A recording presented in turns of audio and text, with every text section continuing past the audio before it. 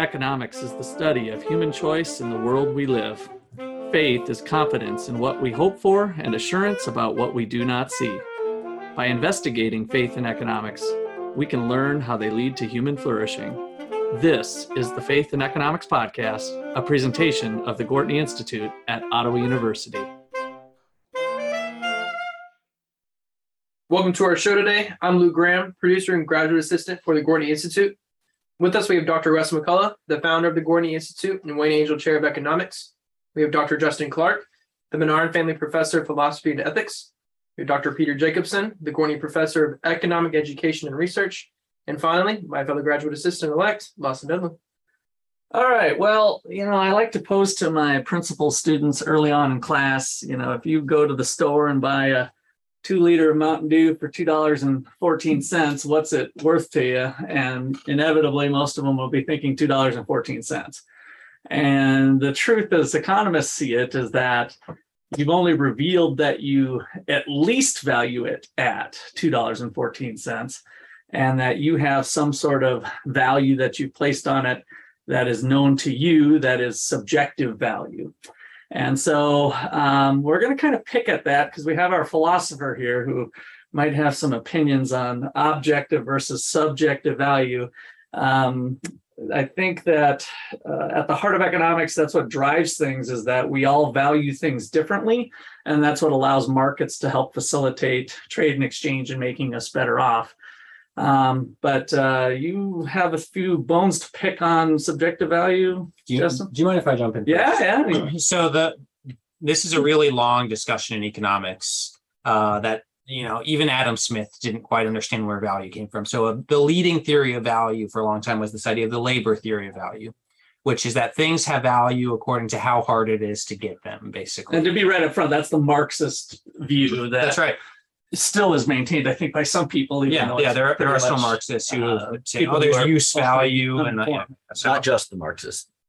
That's right. It wasn't just the Marxists. It was the mainstream, classical, we could say, economic view on value, because no one had figured quite out. But it didn't quite work. And they recognized instances where this didn't quite fit, where some things were hard to get. And people if I carve a wooden nickel with a skyline of Ottawa, Kansas on it, that might be really hard for me, but maybe no one will buy it, right?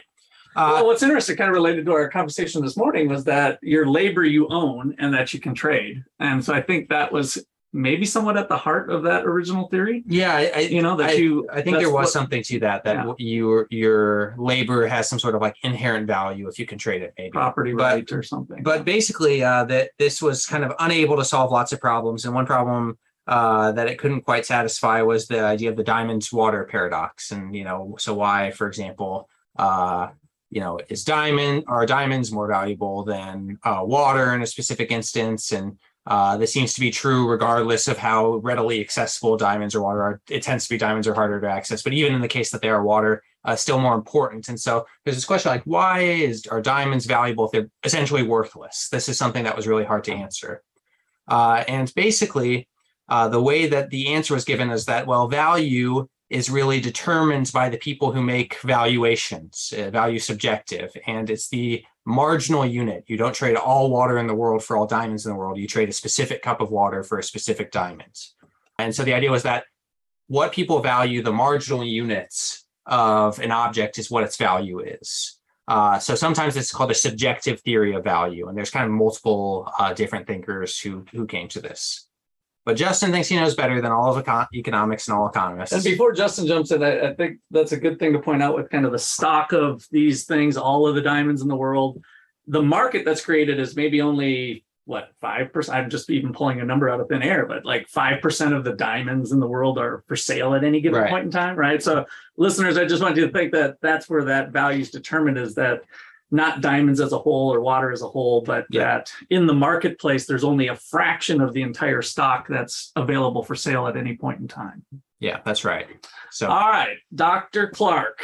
All right, we're 4 minutes and 20 seconds in. Are you guys done? Probably not. All right. I think that a lot of what economists say about what value is and where it comes from is great. But I think that there are a few claims that economists in both mainstream economics and in what's called, the Austrian theory, Austrian economics, actually makes some claims about what value is and where it resides.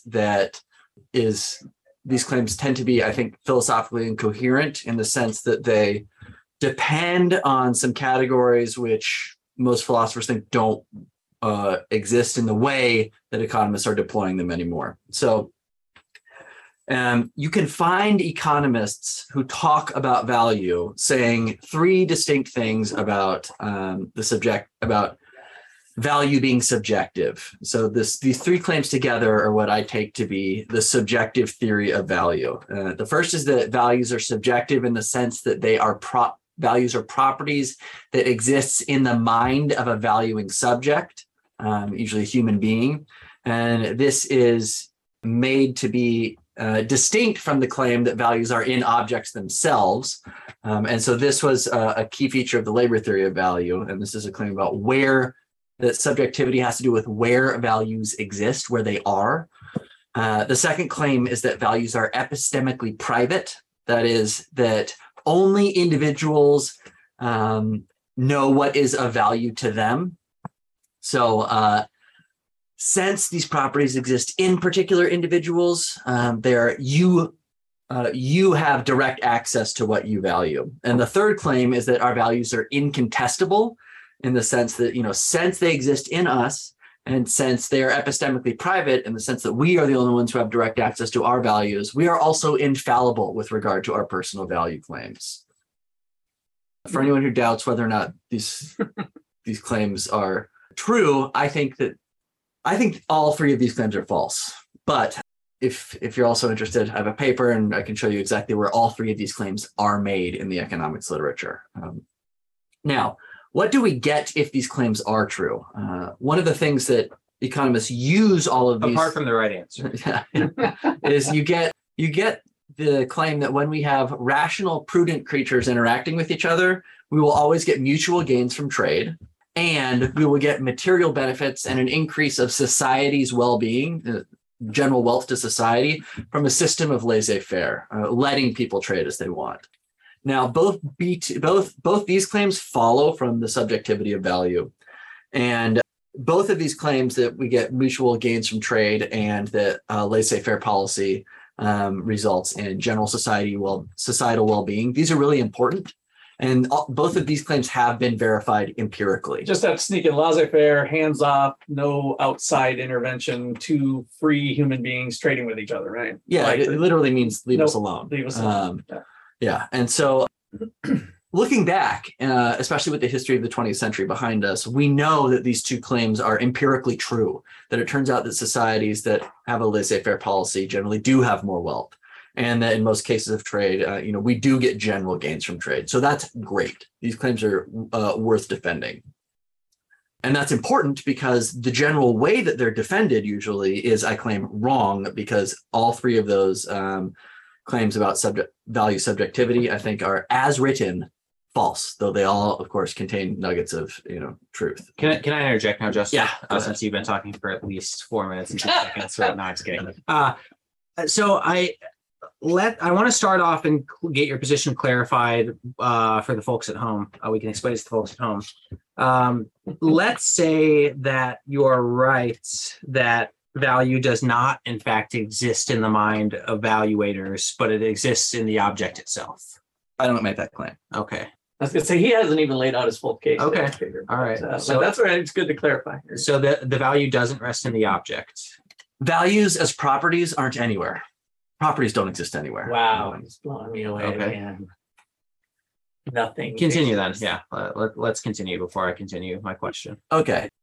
One of the I haven't made it to this part in the paper yet. So. Yes. One of the reasons that we get the claims that we do about value subjectivity, I claim, is because that people who started this verbiage in economics had only read philosophy pretty much up until the moderns and the logical empiricists.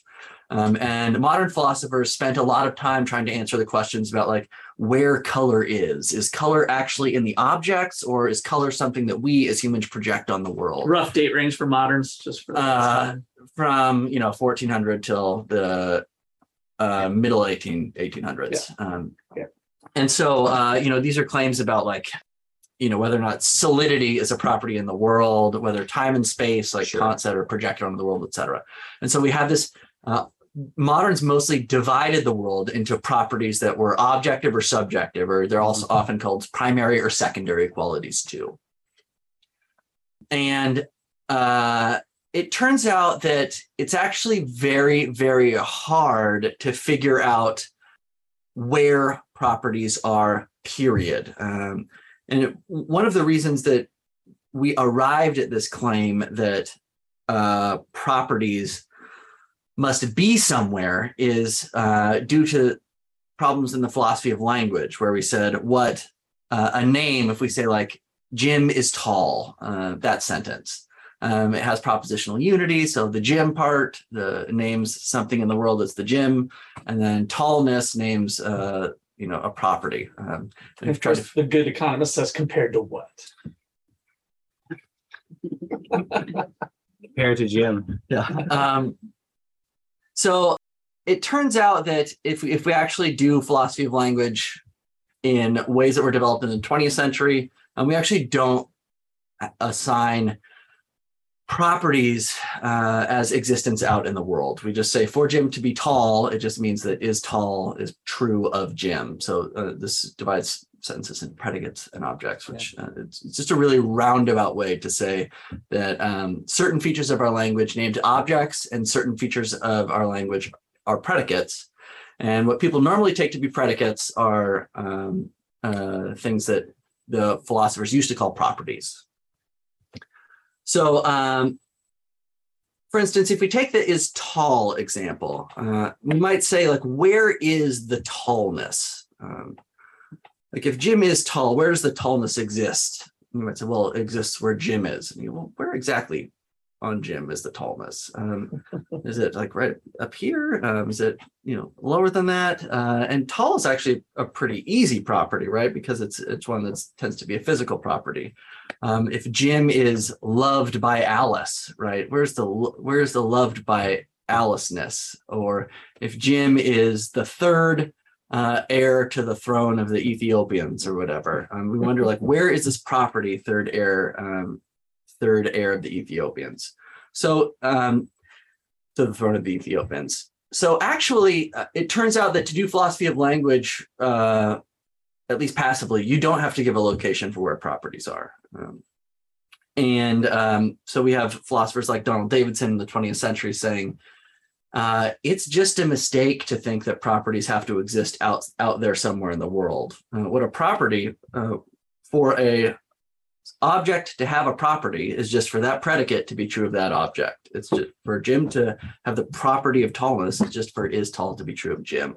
And that goes for colors, and that goes for moral properties too, and it goes for mental properties as well. So a lot of this was done with philosophy of mind in the 20th century, because it turns out that it's very hard to point out to where, for instance, where someone's anger is, right? You can't open their head and say, oh, well, their C fiber 38 is firing, so they're angry. Which we do have a previous episode on that we'll link to in the show notes, which is a good philosophy. So now I will interrupt with a question. So your comment is like, well, it would maybe your comment is something like, it would be wrong to say that value exists in the subjects because value doesn't actually exist anywhere in particular, or at least we don't know that it exists somewhere in particular. My question to you is, what if I rephrase this question a little bit differently?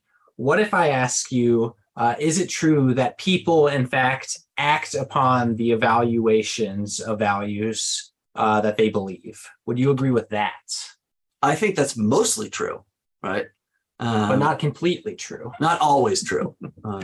Okay. When is it not true? When people act irrationally in cases of acratic behavior. Okay. And what can you elaborate on that? What are acting irrationally would be? Acting irrationally is when you know something is the right course of action, but you do something differently, right? So in philosophy, generally, this is called weakness of will. Or like an alcoholic, like your addiction or something physically drives it or something. It doesn't really matter, right? Yeah, or You're doing something like against what you want to. Yeah, a good example might be, in the myths, something like tying yourself to the mast. So in the Odyssey, maybe it's the Iliad, when um, It's the Odyssey. It's Odysseus. yeah, okay, when it's Odysseus coming back, he has to travel by the sirens, and he knows that if he hears the sirens, he'll take a ship that the sirens will kill him, because everybody who hears the sirens immediately is overcome with a desire to see the sirens. So what Odysseus does is tie himself to the mast and plug all his rowers' ears so that he is unable to act on his desires and beliefs at the time, right? And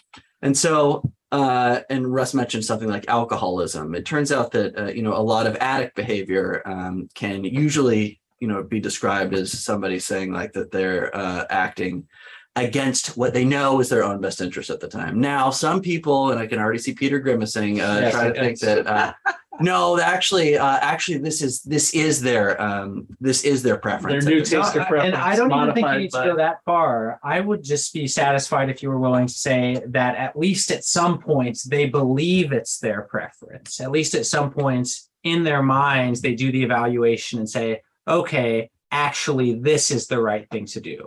That's all I'm interested in having an admission for. Not that they're right, or that after the fact they'll be happy about the decision, or before the fact. All right. Well, this looks like a good spot for a break. Justin's got the bated breath here to rip up Peter's comments. So we will be back in just a bit.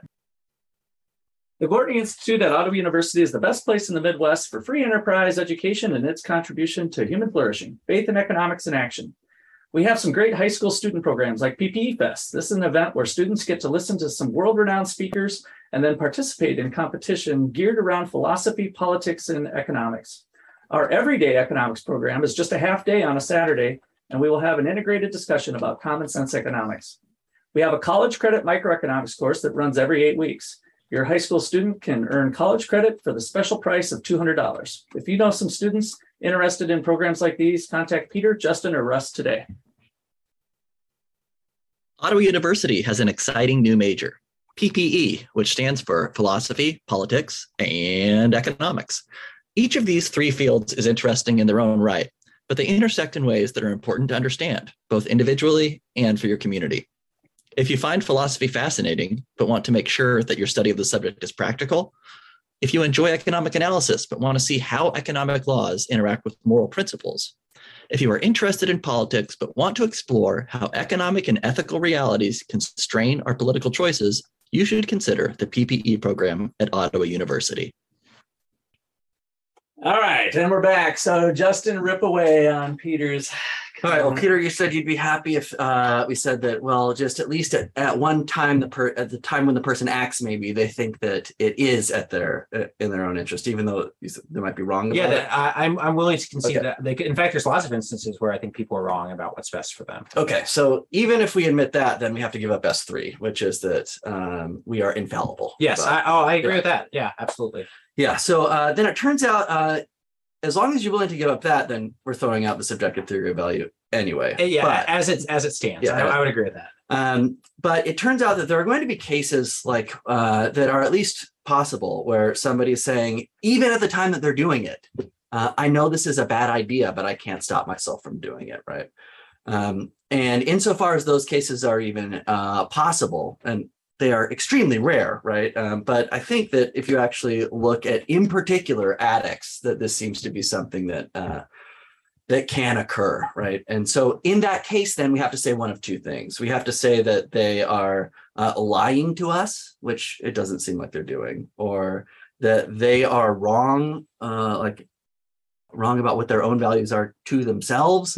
And that seems like a problem too. So it's just that these cases, there are going to be some cases which force us into making at least some claim that's going to falsify at least S1, S2, or S3. I just opened up a faith component that I have to say. So I had a friend this was back in like high school or something, and he was kind of a new Christian at the time, and he's like, I couldn't do it. I can't help myself. You're going to sin. I went 2 weeks without sinning, and that was it. I sinned. So your ability to not sin, I think, just to weave in a fun little faith component, might be something that you shouldn't do, or you should behave a certain way, or according to God's law, and you can't help yourself. What do you think, Peter? Is that legit? I mean, to be honest with you, I think I still am not convinced of the premise that there's like ever a moment where, like, intransitivity is the classic example, that people will prefer A to B and B to C and therefore shouldn't prefer C to A. Like that, if you do, you're having intransitive preferences. You're contradicting yourself. I don't think that actually happens. And you could say, well, here's instance A, B, and but of course the counter argument is, well, over time people can change their minds, right? And so then you're not really being intransitive with your preferences. You're just changing. Now, I have read the paper far enough to know that your response to that is like, well, like that seems like it's cheating. It's like, maybe it is cheating to a certain extent, but whether or not it's cheating depends on whether or not it's true. That, it's all a matter of whether people have changed their preferences. Because if it's not, like, I'm not convinced. I am willing to throw it as 3, like you said, but I'm not so sure that I would grant like there is an instance in which people are behaving contradictory to their own preferences. Well, if we keep those time slices getting shorter and shorter, the claim that, it's just changing your mind over time gets less and less believable, right? And this is something that Rothbard says too. He says, look, if the time preferences get shorter and shorter, it's not that we say that we don't say that somehow that they really are perfectly transitive. It's just they're changing their mind. What we say in that case is that they're irrational. I agree that people would say that. I don't think I would be willing to go there. Now, there's 2 instances. So wait. Okay, go ahead. Is your position then that people are never irrational?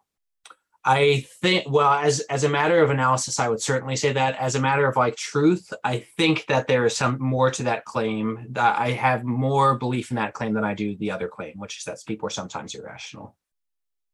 So I have more belief that people are never irrational than I believe that sometimes people are irrational sometimes. Okay. So if your claim is that nobody is ever irrational, right. Yeah. And I agree, it gets less and less probable as you like make the time slide, as people seem to be rational closer and closer together, but you never like freeze and are able to see the intransitivity. And I think that's something that like you would even admit that's true. I agree with you, though, that it does get less probable as the time goes, closer. But I think maybe we're getting in the weeds. So is your argument that they're choosing to not be rational? Like they could be rational if they wanted to, but they're not?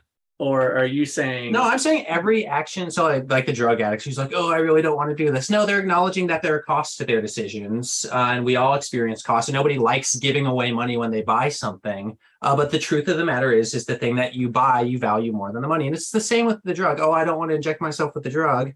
You're giving away a lot of your life. You're giving away some good things. You're giving away things that I think you shouldn't give away. But you're focusing on the cost without acknowledging the fact that you're willing to bear it. I'm kind of on the rational, ignorant argument that you're saying there's always rationality. It's just that you don't want to acquire the information to make what maybe. Yeah, talk is cheap, right? I don't want to do this is talk. And to me, it's like, congratulations, you say that. Yeah. So the problem here is that it seems like your claim that people is always rational is totally unfalsifiable. And it's an axiom. And it's one that seems to fly in the face of empirical reality. I don't think it flies in the face at all. So that's the thing. No, I agree with you. It is an axiom. You just admitted that as the time slice gets shorter and shorter, it becomes less probable and probable. But not zero probability, which means it doesn't fly in the face of empirical reality. I never said it's completely contradicted by it. It flies in the face of the evidence that we gather when people do things that we think are wildly irrational. I think if you isolated that specific fact as the only fact that matters, but here's some other facts that matter. Drug addicts still have demand curves that slope down and actually still behave rationally and will consume less drugs when the price of drugs go up. And so, yes, I agree that as you freeze instances, it becomes less and less probable that people are rational. But actually, drug addicts do respond rationally to economic incentives just like other people do for their drugs, for their otherwise irrational habit. So, yes, there's some evidence. Other what? For their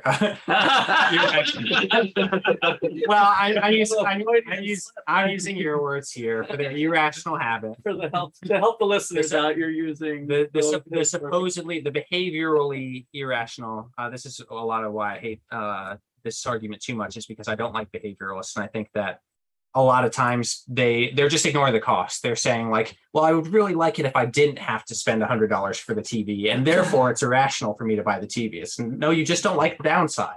That doesn't mean that the downside outweighs the upside. And it's weird to me to assume otherwise because we don't with any other transactions. So for the drug addict, the cost of withdrawals or something. Yeah. They know what they're getting into and why they continue to. So a supposed benefit of the subjective theory of value is that we know what's in our mind better than anybody else does, right? Sure. But the problem with this is that according to the view that you've put forward, and this is the view that we get in both, Rothbard and in Samuelson, is that values on this view actually are, though we say they're subjective, we identify them objectively and behaviorally. We see what somebody does, and then we just say that they have a value. Values on this view are theoretical postulates. And these theoretical postulates are identified by objective behavior. So it turns out then that, Peter, you do know better than the addict what's in the addict's mind, because you are saying, since the addict did this, I know what they value more than what the addict will say from their own point of view. Well, that's the problem is when you say the addicts will say, you move into the realm of surveys, and I don't really believe in surveys. And so I think what a person does reflects what's in their minds better than what they say. And I actually don't think that that's contradicting their own accounts, because I don't think their own account is what they say. I think it's what they do. And so actually, I would say that the opposite is contradictory to their own account, which is what they do. You have just said that what goes on in a person's mind, like that you have a better view on it from the third person perspective. No, because if you said that this person says that this is the account of my mind, and you said, I agree, I would say you are contradicting their actual accounts, because their actual account consists in their action, not their words. So there's a symmetric problem here. You actually face the same problem that I do. No. You're just valuing the words and I'm valuing the actions. No, I'm saying if subjectivity really is supposed to be what's in the head, and if epistemic asymmetry is the case. In the head as presented by people's actions, not their words. That's not in the head. No, it is. That's the opposite of the head. No, when people act, they're acting upon what's in their head. No. Epistemic asymmetry specifically says that you have direct access to what goes on in your head. Other people don't. That's the point of epistemic asymmetry. Yeah, you have direct access, and you access it via your actions rather than your words. That's not access. If people don't know language, they don't have access to the things in their head. That's not the case. Right. So that's what I'm saying is like, No, you no, don't no. have to Peter, ask Peter. someone verbally. That wouldn't be epistemic asymmetry if I have just as much access to what goes on in your head as you do, which that would have to be the case if you were right. Well, ex post, but not ex ante. Peter, you have just admitted that ex post trumps ex ante. I don't A little understand. bit. With You the have action. said that since, well, ex post, we can know what's in the person's head. That trumps any ex ante account. So you have just given up on the subjective. This is what happens. Is that No, I'm not following, because what I'm saying is that ex post, After we fact. we observe, after the fact, we observe what a person values, and they have made what they value known to the world through their action. Ex ante, they're the ones who had access to it, and I didn't, and that's how they were able to act on their highest value in the first place. That's what I'm saying. And so you said that their acting is their accessing. That's kind of what I heard too. yes, it's like when you act, you make the access That available. is the accessing. Then everybody has third person, has as much epistemic I can contact with it. What I would say as is I everybody can know else. your values after the fact, but I couldn't know them before the fact. And you, the moment before you've actually, when you've determined to act, do have that value. But you can't know them No, completely. no, Peter, you actually can't say that. Why? You can't say that right before, because the only way you can say that is if it would actually also be impossible for you not only to know it, but to like say it or anything like that. Because then you would have to admit that there would be some cases where you could, what you thought your values were, could disagree with the way you acted.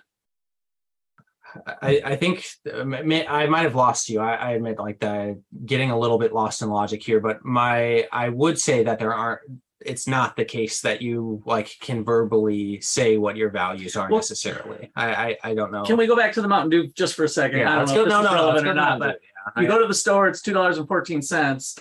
We empirically observed your action that we know your valuation of it in terms of dollars is at least $2.14. But your purchase, you didn't share that you actually value it at $4. You would have paid $4. I think you're right, Justin. I with the example, I think you're right that I cannot say the valuation consists only in the action, but I still think I'm free to deny that it is available via your ability to communicate it with words. And so maybe it is possible for you to know your value beforehand, not be able to communicate it verbally, but to be able to successfully communicate it with action. If it's possible to know the value beforehand from the inside, Mhm. and it's what economists are doing is assigning value as a theoretical postulate based on what you do afterwards, then on pain of saying that we know a priori that these two things are the same, which is what economists are doing, Mhm. you have to admit that it's logically possible for these things to disagree with each other. And if that's the case, here's what economists do. They say, forget all the stuff that's inside the head. We will just use whatever somebody did and say that, and postulate that that the subjective value is exactly whatever they did. If I were smarter, have you shown me that there are instances where the head actually departs from the action? We have just talked about these like addict examples where it seems like the most plausible interpretation is that, you can't take any interpretation that doesn't give up one of S1 through S3. But it seems I've already been like, willing to abandon S3. I'm fine with that. So even if we abandon S3, but it seems like a plausible interpretation of these people is that they know what they value, but they find themselves incapable of acting on their values. And I will give one other thing in that I proposed initially intentionally a modified S1. I actually wouldn't say necessarily an S1 for the listeners. I know this maybe is Yeah, we got to recap what S1 was. S1 is the idea that the value exists in subjects, right? In the mind. in the mind. In the mind of the subject. And so what I wouldn't agree with that. But what I would say is people's actions are based on what they believe the values are. And so that doesn't mean the value exists in the mind, only that when people act, they in fact act on values that they believe are true. And so they could be wrong about So those. you're just That's what I'm saying. bringing up the idea of uncertainty, that there's some unknowns that you can't, there's not enough knowledge to know Thesis what your one, value. S1 is about the location, though. Yeah. So it's- to say yeah. that I disagree with S1, I'm going to say something else that has nothing to do with location. That's not a modified S1. That's just abandoning S1, right? Yeah, That's- maybe it's an alternative proposition, but here's why it matters, I think, and this is why I'm interested in preserving it, is because we have in the economy prices, and those prices are based on people's decisions to buy and sell. And I don't want to lose the fact that some of that buying and selling and the value, the prices that are assigned, come from individual interpretation of value. That doesn't mean that there aren't other things involved in the creation of prices, but at least one of these things are the right or wrong, the interpretations of individuals of value. So we don't have to throw interpretations in there. I think we can get everything you want by, instead of saying values are subjective, you just say that they're individual. Sure. And that doesn't Or assign them a yeah, location. yeah. It just says that values are properties. Something is a value of to someone. And people have different values and they value things differently. And that someone that's has a perfectly mind. fine, And right? that someone has a mind. That doesn't right? say anything about where values are. And it also doesn't say that individuals have unique and infallible access all the time to exactly what they value. Okay. So that will get you, I think, almost everything you need to be able to at least claim those two things that were worth claiming, I said at the beginning, which is that we get mutual gains from trade and that a laissez-faire policy generally results in overall increases of wealth to the society. So I actually like both of those things, but I'm actually not super interested in preserving either of them for this conversation. What I'm interested in preserving and what I'm fearful of not preserving is that if values are not maybe individual as we say them. In other words, if we can find like correct values, for example, correct value might be that not heroin is better than heroin, then actually you lose some of the, I think, maybe I'm wrong, but it seems like you lose some of the artifice of economic theory. In other words, economic theory, what it does is it takes people's actions as given. It says, let's assume that this person did what they want to do. And based on that assumption, we are going to be able to observe things about the world. And so like the prices that arise are reflections of people's actions. But if in fact people can be sort of like in a sense wrong about those actions, then you could find like real prices. You could find some sort of formula for like true heroin preference that is good, and then make some price for heroin that's like departs from the real price of heroin. And I don't want to do that. Maybe your view does not actually imply that that would happen or could happen. But it seems to me if it's not subjective, or individual maybe is a better word, that it would. Do you understand what I'm saying? Yes, but my claim is that they are individual, and that gets you all you need, and that you will not be able to find like the true price of whatever heroin is or whatever, right? But it seems like, as you admitted earlier, if we're giving up infallibility, we don't have to say that heroin bad or whatever, but you can say something like this person is wrong about thinking that heroin is good for them in the specific case at the specific time. But then in a sense, you have said that there is like a more true price for heroin, because if this person is wrong for consuming it, then they're wrong for buying it. And if they're wrong for buying it, if buying and selling decisions should be different, then prices should be different too, in some sort of sense. I'm kind of uncomfortable with that admission. I don't think that that's exactly the case. Okay. All that I think you need is to say that most people, most of the time, act on their beliefs and desires. And in fact, what somebody like Rothbard or Mises, or because they're following Kant, have to say here is that people who, persons' bodies that act in ways that don't seem rational, they're not actually persons. They're not agents then. So this has been a production of the Gortney Institute here at Ottawa University. I'd like to thank you all for listening. 5-star rating helps other people find us, and please forward it on to your family and friends who you think would like to listen to us. Other than that, be fruitful and multiply. Thanks.